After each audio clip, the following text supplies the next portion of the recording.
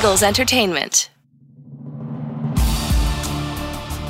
Welcome, Eagles everywhere, to the Eagles Insider Podcast, presented by Lincoln Financial Group.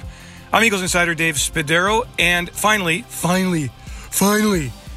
we are at the point where we've got some action in the NFL.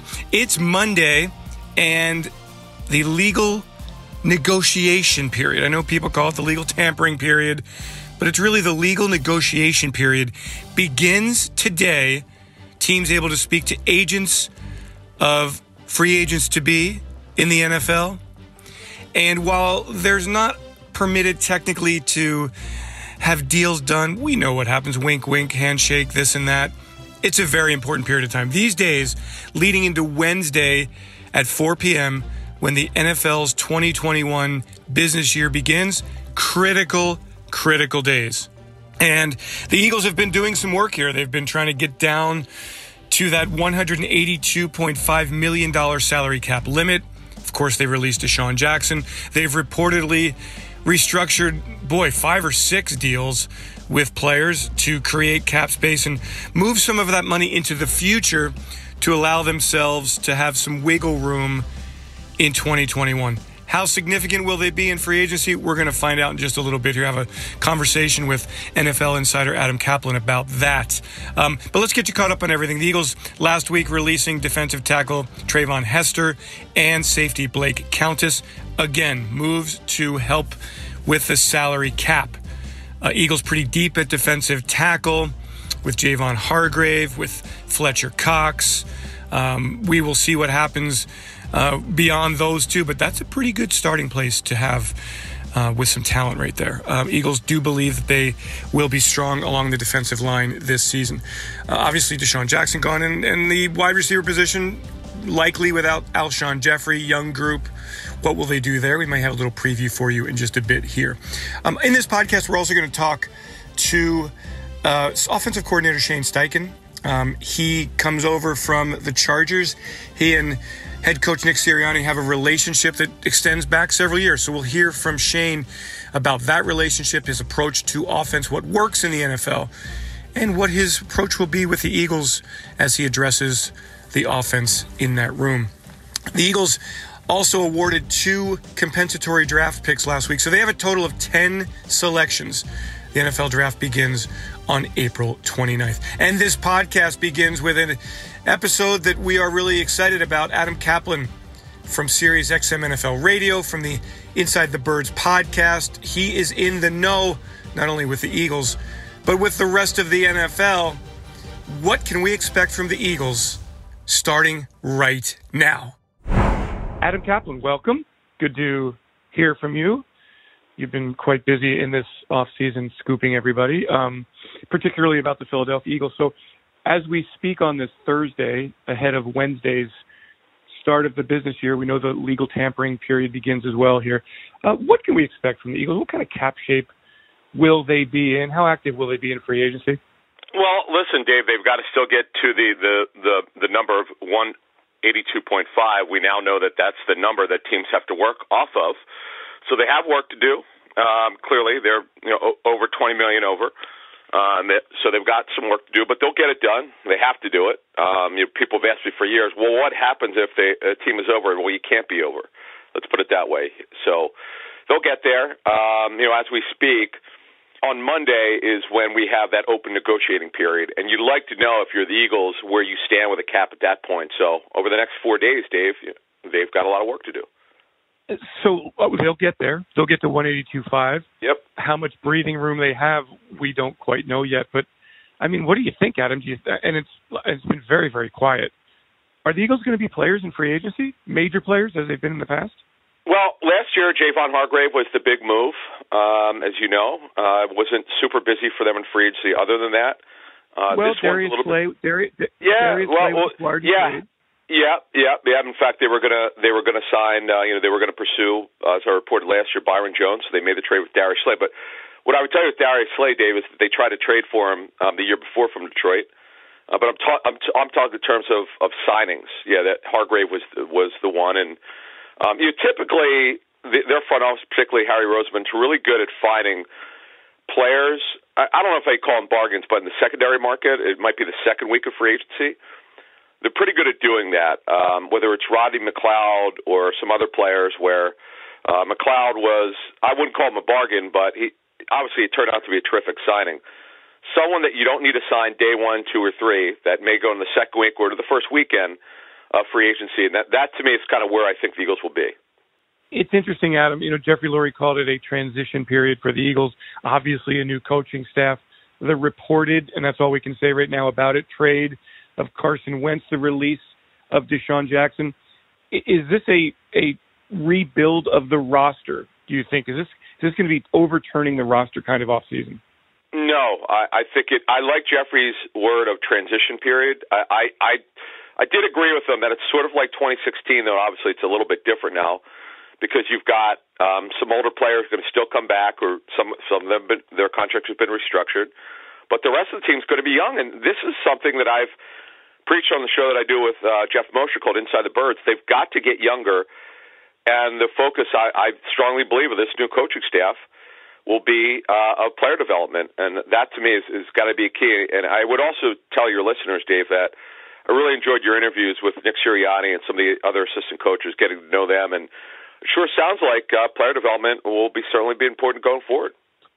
Yeah, Jonathan Gannon pretty much blew me away with how sharp he is, and I'm really excited to see what this defense does. I mean, in your senses, we'll get back into free agency for a moment, but how different will Gannon's defense be than what Jim Schwartz ran? Feels to me like a bit more pressure packages. He wants to be a bit more attacking and maybe take some chances.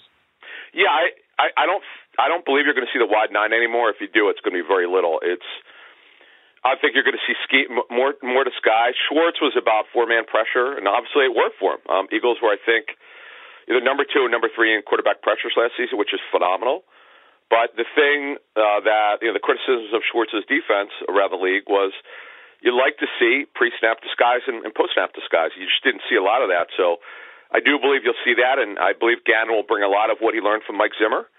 It's hard to argue with Mike Zimmer's defenses over the years have been largely phenomenal, save last year when they were really beat up physically in the secondary. So, Gannon obviously learned some stuff from Matt Eberflus with the Colts, but overall, I agree with that assessment. I think it's going to be different, and I look forward to seeing what it looks like. All right, let's get back to free agency. And while we really don't know a whole lot about the Eagles, do we really know a whole lot about the league? And do we know a lot about the quality of free agents potentially in this class? I mean, will there be big dollars spent? Will there be stars moved? Is it going to be headline-making free agency for the first week or so? Oh, yeah. Look, you know the way it is, David. It's different from NBA free agency. The top guys go off the board immediately. Yes, on Wednesday, and remember, the open negotiating period is Monday, and you're allowed to negotiate. So a lot of those deals will largely be agreed to on Monday, sometime Monday afternoon, Monday evening, and they'll be official, more or less, on Wednesday. And then Thursday, you'll see the next group go, and then you get the mid-level guys over the weekend. That's just the way it is. It's the same thing every year. Now, the thing that surprised me, looking at the cap number, so many more teams, this is not typically the case, even with the cap at only 182.5, there's still a lot of teams that are going to be anywhere from 40 to 70 million under the cap. It's really hard to understand, but it is true. I keep track of that stuff. Now, there are probably 5 to 7 teams that are still tight, and the Eagles are one of them, and they've got a lot of work to do.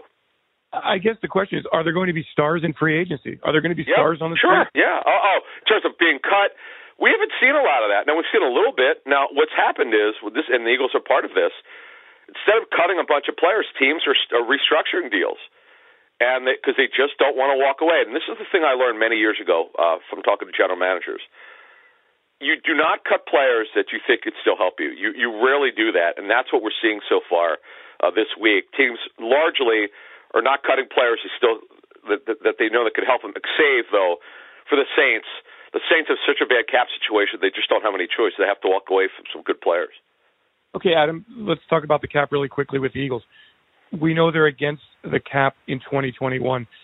As you project down the line and as you restructure deals, doesn't that make it more difficult to get out of this cap situation in 2022, 2023? Well, only if you see, Dave. First of all, we believe the cap's going to go up fairly significantly. Whether it's $10 million, $20 million, whatever the number is, the cap's going to go up. And that when you restructure deals, Eagles aren't just the only team thinking this way. You have to believe that the cap's going to go up. We've got the TV deals coming, okay? Gambling is going to be a bigger part of it in terms of sponsorship. That money could be absolutely huge, Dave. As you know, it's just some NFL teams invested in DraftKings, so we know it's a big deal. So that's coming over the next couple of years. So the cap should go up for pretty well, and that's your hope is that if you're going to restructure deals and you've got larger cap numbers, because when you structure, future cap numbers go higher. You better your cap better be larger, and that's what they're hoping for. And that probably will happen, by the way. Okay, so Adam, let's project here. This podcast will be out on Monday. Eagles fans are going to be eagerly looking at your Twitter account and trying to look around the league and figure out what the Eagles' kind of strategy will be here in free agency. What do you expect from the Eagles? I would expect it doesn't have to be day one because the receiver group is really strong for the most part. Now, guys like Kenny Golladay have gotten free, but he's coming off a season where he missed 11 games. I'm not expecting that kind of player to come in. But I do believe the Eagles will wind up bringing a veteran receiver in at some point. Last year, we reported from the Combine the Eagles were going to be out of the veteran wide receiver market. Well, because they had Deshaun Jackson and Alshon Jeffrey coming back. This year, we know that Deshaun's gone and Alshon probably not going to be coming back. So they will probably address that at some point. It could be a mid-level guy. They definitely need one guy. I don't think there's any question about it. A veteran leader type wide receiver. Also, a defensive end. I think at some point that's something that they could look at. And obviously, the big ones at linebacker, where they're really barren at that position. They'll do that. Corner later. Again, you got to create cap space to do this. It's, as you know, Dave, it's the first time that I can remember. And I'm sure you'll agree that the Eagles actually have a cap problem. They've always been able to figure it out, be well under, or even if they're fairly tight, restructure a couple contracts and they're fine. This is just such a significant challenge for not only the Eagles and so many teams. Some teams just won't be players early on, but I'll be interested to see what else they can do here. And we're not even ruling out any trades here. We should also mention that there may be one or two trades that come down the pike by Wednesday. And Adam, you mentioned defensive end and linebacker and cornerback. I'll add, the entire defense, safety. McLeod's coming off the injury. Jalen Mills is a free agent, expected to be on Wednesday. This defense, to me, if I'm going last one for you here, offense or defense to rebuild, who needs the most rebuild in the off season? I'm saying the defense does. I 100% agree. But I remember sitting in John Lynch's office, the general manager for the 49ers, a few years ago. And we were talking about free agency. He said, I want to show you something. And he shows me this laminated piece of paper that he and Kyle Shanahan have. He goes, you cannot solve every issue in one offseason. And what you just said is the reason why you can't go crazy in free agency. Plus, obviously, the Eagles have a cap issue. You can't do that. You can't be signing 8 to 10 free agents. It just doesn't work that way. You could sign selected free agents. Like the Eagles did very well with free agency in 2017. They signed the right guys that provided a great presence for their locker room. As you know, Dave, it all worked out. This is a complete transition period. I like what Jeffrey Lurie said. That's exactly what it is. But when you do that, you want to bring in good veterans that set the right example for the locker room because, let's face it, this should be mostly a young team. This is probably going to be, and it should be, one of the younger teams they put together in years. And you know what? That's a good thing. The Eagles, as you know, Dave, have 10 picks in the draft right now as we speak. Who knows? They could have more by draft day. It's time to nail the draft and retransition this team to it being a younger football team. Adam, 100% agree. To me, it's all about the draft. The Eagles have to hit home runs starting April 29th. No doubt. Roster needs young, blue-chip talent that the Eagles can develop, and that starts on April 29th. To me, free agency, hey, we'll see what they do.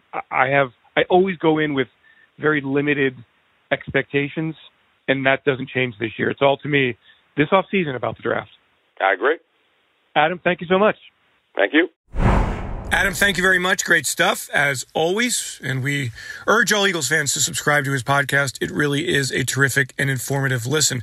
Now, let's do our exclusive, as we've been going through the Meet the Coaches segments here the last couple of weeks. We add Shane Steichen to the mix. He's worked his way up the coaching ladder. Most recently, the quarterback's coach with the Chargers. And he had great success with Phillip Rivers, the veteran, with Justin Herbert, the NFL Offensive Rookie of the Year in 2020. First-round draft pick, awesome season. And Shane Steichen has a lot of responsibility there, and a lot of credit goes to him for developing Herbert in a time when there was no real offseason, no OTAs, no preseason. The Chargers got Herbert ready to go, and Steichen deserves credit for that. And he joins me now on the Eagles Insider Podcast. Hey, Shane, welcome to the podcast. Nice to see you. Nice to meet you virtually, of course. How's it going being with the Philadelphia Eagles? It's been great. Been in the office when we got in there, I want to say a month ago. Got to know a lot of the staff, a lot of the people around the building, all great people. Been exciting so far. Can't wait for the season to get started. So how did you get into the game of football? Yeah, in general. Yeah, I started back in elementary school. I started playing flag football. My oldest brother played soccer. And then his senior year in high school, he started playing football. And then my second oldest brother, he was more of the football guy. And to see his teams grow in high school from his freshman, sophomore, junior, senior year, they had a run there in high school where they were really good. They had a really good football coach as well. And they kind of took off and won some championships. And they had about 6 guys that went on to play college football from his senior class. I think 4 of them were Division I guys. And as a young brother watching that experience, it's like, hey, let's try to recreate that and be a part of something special. So really took a keen interest in football there going into high school, and then played through high school. We had some success as well, and then went on to play college football, played quarterback at UNLV. What was your game like, Shane? Not great. That's why I'm coaching. But we were good. Again, we had some good times. High school, we were good. College, we were up and down in college. But like I said, that's why I'm coaching. Is quarterback, did you find it? I mean, it's the most challenging position in all of sports, people say. Do you, having played it, obviously coaching as well, do you believe that as well? Yeah, I do. There's so much stuff that goes into playing that position. So much stuff you got to be aware of and understand. Obviously, you have what you have to control and worry about as the quarterback, but also you got to worry about the other 10 guys and then the other 10 guys on offense, making sure they're lined up in the right spots so the plays can be successful. And then on defense, you got to dissect the defense and understand what they're doing so you can throw the football to the right guy. Shane, I found it interesting looking at your bio that you studied journalism and media studies in college. Did you want to be a big media star? It was on the back burner. I wanted to coach football, but I thought if coaching didn't work out for some reason, possibly get into the broadcast booth at some point. But it worked out. I'm coaching football, so it's been good. Now, we all forget everything we did in college, of course, but do you remember any of was there a most interesting class that you had in college? Yeah, I can't say I can remember a lot of the classes I took in college. Again, just we were focused on football at the time more than anything. Just trying to win games and do that. Yeah, at least you're honest about it. I appreciate that very much. Yeah. So you played football, and then you go into coaching at Louisville. Then you go into the NFL on the defensive side of the ball with the Chargers. And I wonder, as you stand here as the offensive coordinator for the Philadelphia Eagles, how did looking back, working on the defense, help you develop your offensive strategies? Yeah, no, it's a great question. It was an invaluable experience for me. I remember getting the call to come work on the defensive side of the ball in the NFL, and I jumped at it the second I heard the opportunity. The way defensive coaches looked at offensive football and how they dissected from how they wanted to, cover guys defensively and what offenses did and looking at their tendencies and how they broke an offense down was very intriguing to me. And then how they wanted to match up certain routes and how they wanted to, with their run fits from a linebacker standpoint and the fronts they wanted to set up. Just to be a part of that for 2 years, like I said, was invaluable because now when I flip back on the offensive side of the ball, in 2013, I had a great understanding of what defenses were trying to do defensively to take away certain things and the coverage techniques they played and how they wanted to match routes up. And so from that standpoint, to hear that and then go back on the offensive side of the ball, you had a great understanding of how to attack those coverage techniques and those coverages that they were playing behind it. And again, same with the run game. How do we want to beat them running the football? Well, here's the fronts they play. How do they play shifts? How do they play motions? How do they line up all these different things and try to get our guys in the best position to make plays offensively? I always love to ask this question of coaches because your career is made based on the success of the players that you coach, and there's always great ones along the way. So with Cleveland, with the Chargers, quarterbacks, wide receivers, are there players that you can tell me about who really made an impression on you because of the way that they approach the game? Maybe that's more important than the talent that they had. Yeah, yeah, absolutely. Obviously, the first guy that comes to mind is Philip Rivers. To be around a guy like that, he was such a special player, a great person, but the way he saw the game and went about it week in and week out, it was awesome to see as a football coach. I mean, the guy he was obsessed with the sport. He was obsessed with football. So you knew each week being around him and going into a game on Sunday, like he was going to be prepared to the utmost. I mean, that's who he was. And as a coach, I truly believe that, separations in the preparation, how you prepare as a coach and a player, ultimately determines the outcome on Sundays. Just because, like Coach Sirianni always talks about, the parity in the NFL, everyone's good, right? And so what's going to separate us from the other team on Sundays? And I think it's the preparation part of it. And to see him prepare the way he did week in and week out, and the little nuances he talked about during the week when he was watching film, because whether you're a young coach or an old coach, when you got a player like that that's seen a lot and done it at a high level, obviously you're going to listen to what he has to say going into a game plan. So that part for me, again, was an invaluable experience being around a guy like that. When I watched Philip Rivers play football, he's always so emotional on the field, so intense. Was he also like that kind of on a day-to-day basis with that intensity, with that passion? Yeah, no doubt about it. When it was ball, it was turned on all the time. But I always said this is just my little thing. When Sundays kicked on and he came out of that tunnel and we just started warming up, he just had a different look in his eye when it was game day. You knew that he was ready to go. Didn't say much to him before games. Just kind of gave him a little fist pound, like, let's go. There's nothing to talk about. He was ready to play. And like I said, it was great to be around him. So you're with this veteran who's been around the league for 20 years. And then all of a sudden, last season with the Chargers, you're working with a first-round draft pick, Justin Herbert. And so I wonder, working with that veteran who's so steeped in knowledge, working with a kid who's just entering the NFL, what was that approach like, working with players at opposite ends of the experience spectrum? Yeah, no, that's a good question. Obviously, being around a guy like Philip who has the experience, and then you get a rookie in Justin. I think the biggest thing with Justin is when we got him, obviously we wanted to know where he was at football-wise and just see where he's at from an understanding standpoint. And he was a very sharp guy coming out of Oregon, very smart, understood what we were teaching him. And then we had our system that we wanted to run, obviously, but at the same time, it was what does he do well and how do we streamline that to him? Because obviously the offseason last year was unique to everyone, and we didn't get those, OTA reps, and it was right into training camp. So a lot of it was virtual.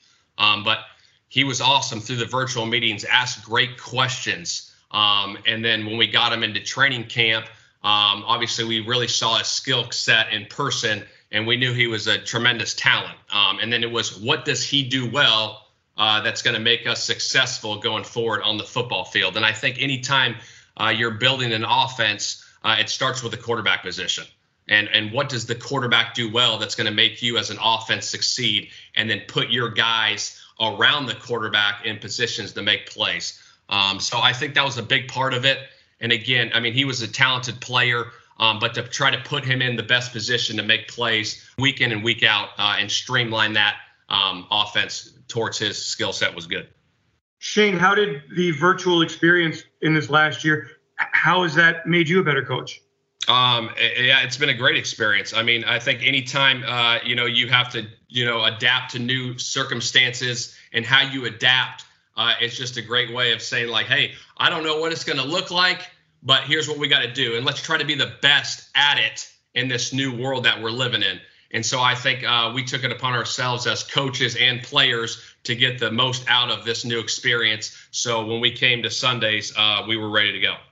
With Justin, did you kind of develop nuances in the offense on the fly based on, because I would imagine you're kind of learning new things about Justin as you go along, since you didn't have the OTAs and since you didn't have preseason games? Yeah, absolutely. I think with any player, especially a young guy, I think what did he do well in college? You know, there are certain things he did well in college. Well, how do we carry that to the NFL game that he was really good at? So I think that was part of the process, looking at what he did well in college, trying to carry over some of those things. And then, like I said, building the system that we had in place, and then the things he threw really well. And there wasn't a throw really that he couldn't make. So we are very fortunate to have his skill set back there. Shane, general question about offense in the NFL. What works in this league now as defenses have changed so much through the years? Yeah, I think again, it starts with the quarterback. I really do. I think what your quarterback does well ultimately determines the kind of the system you're going to run offensively, because you might have one quarterback on your roster that has a different skill set than the other one, if it matches up like that. So you have to be able to adapt as a coach to what that quarterback does well. I mean, some guys might be true pocket passers, right? And the other guys might be more mobile. So now you got to move the pocket a little more. But I think if you can be multiple in what you do, but keep it simple and get really good at those things, I think that's when an offense can really take off. You've coached with Nick through the years with the Chargers. I wonder how the relationship started and then how it's kind of developed through the years. And you know, what is it like to just sit there and talk football all day long? Yeah, no, pretty much. That's our relationship. We obviously we are friends, but when I met Nick, I came back to the Chargers in 2014, and just being around him those first couple of weeks, I just knew the guy loved ball. I mean, he was obsessed with football. That's all he talked about. That's all he did. And so his passion for the game, it was infectious. So being around guys that love ball, obviously you gravitate towards those type of guys, and that's kind of how our relationship started. But to see him grow as a coach, and I had no doubt at some point he was going to be a head coach because of his work ethic and what he put into the game. So it's no surprise that he's got this opportunity. Super excited for him to be back again, working with him in his new role. Did you guys ever talk about, hey, if one of us becomes a head coach, the other guy's going to be one of my coordinators? Yeah, I mean, that always, you always talk about that stuff. And obviously in this league, you never know if things happen, but it did happen and it worked out. The timing of it worked out where I was able to come. So very fortunate for the opportunity to work with him. I was talking to Jonathan last week about it, and he said that his story is don't ever be competitive with Nick Sirianni, whether you're playing cards, whether you're watching TV, because he will turn it into a very intense competition. Have you experienced that? That is a very true statement. He is very competitive in everything he does, which is great. And he talks about that's one of our core values that we want to instill in our players, is competition. So any way he compete, he's going to try to do it, which is awesome. Shane, what do you know about the city of Philadelphia and Eagles fans from your years in the league? Well, this is actually interesting. This will be the first time I came out to Philly was when I got the job in 2013. The Chargers, the AFC West, was playing the East, and I was actually in Cleveland, so I didn't get a chance to come to Philly. And then in 2017, when the Chargers played Philly came to the Chargers. So the two places, this will be my 11th year going to the league. The two places I haven't been to is Washington and Philly. And now I'm a coach for the Philadelphia Eagles. But I've heard nothing but great things about the city, the fans. I mean, the passion they have and how much they love their Philadelphia Eagles. I'm excited to be a part of a fan base in a city like Philly. Awesome. Okay, a couple quick questions to wrap it up here. What is your go-to snack? Oh, it's a good question. Probably I'm a candy guy, maybe Sour Patch Kids or Swedish Fish. Okay. Are you a morning person or a night person? I'm a night person. Which means you still get in the office at 5:30 and you just drink a lot of coffee. Correct. I'm probably about 3 or 4 cups a day of coffee during the season. Probably need to cut back on that, but that's what it's at right now. All right. And then Shane, what is your talent that nobody knows about? I don't know. I don't know. Don't have one for you, to be honest. Ambidextrous, great golfer. No, not a great golfer. I try. I try. That ball spray left and right every time, but if I can hit it straight, that's pretty good. Hey, and then finally, what do you guys do now? I mean, the fans know that, you came into Philly a month ago.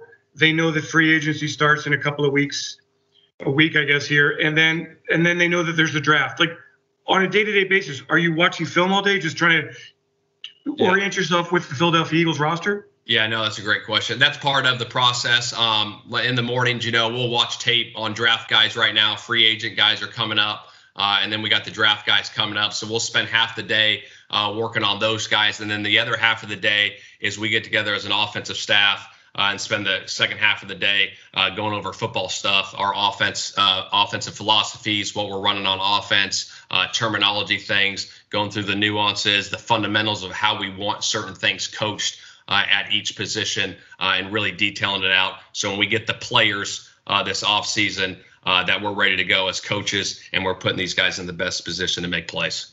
Love it. Hey, Shane, thank you so much for joining the podcast. All right. Thanks, Dave. Appreciate it. Okay, that will do it for this episode of Eagles Insider Podcast. Trevor Hayes, great job. Peter Kelly, thank you. Ray Doyle, as always, thank you for your work. All of you, thanks for joining. If you have a moment to give us a rating, we would appreciate it. We're getting more and more access because of the ratings that you give us. So we've included a link in the details section of the podcast in your library. So please take a moment, and if you give us a 5-star review, it really helps the cause. I'm Insider Dave Spadaro. Thanks for joining me on this Eagles Insider Podcast presented by Lincoln Financial Group. Everyone have yourselves a great Eagles day, and as always, fly, Eagles, fly. Finally, free agency is here. We'll find out what the Eagles plan to do to build this roster back into championship form. Thanks, everyone. E-A-T-L-E-S, Eagles! In just over 3 years, Eagles Autism Foundation has raised millions of dollars for autism research and care. But this is about so much more than just fundraising. This is about making a transformational difference in the lives of those affected by autism. This is about bringing our community together. With inclusive, sensory-friendly events and accessible resources, we meet families where they need us most and where we can serve them best. Together, we're united in our mission to improve the lives of the autism community and to turn awareness into action. It's what we focus on every day in every way.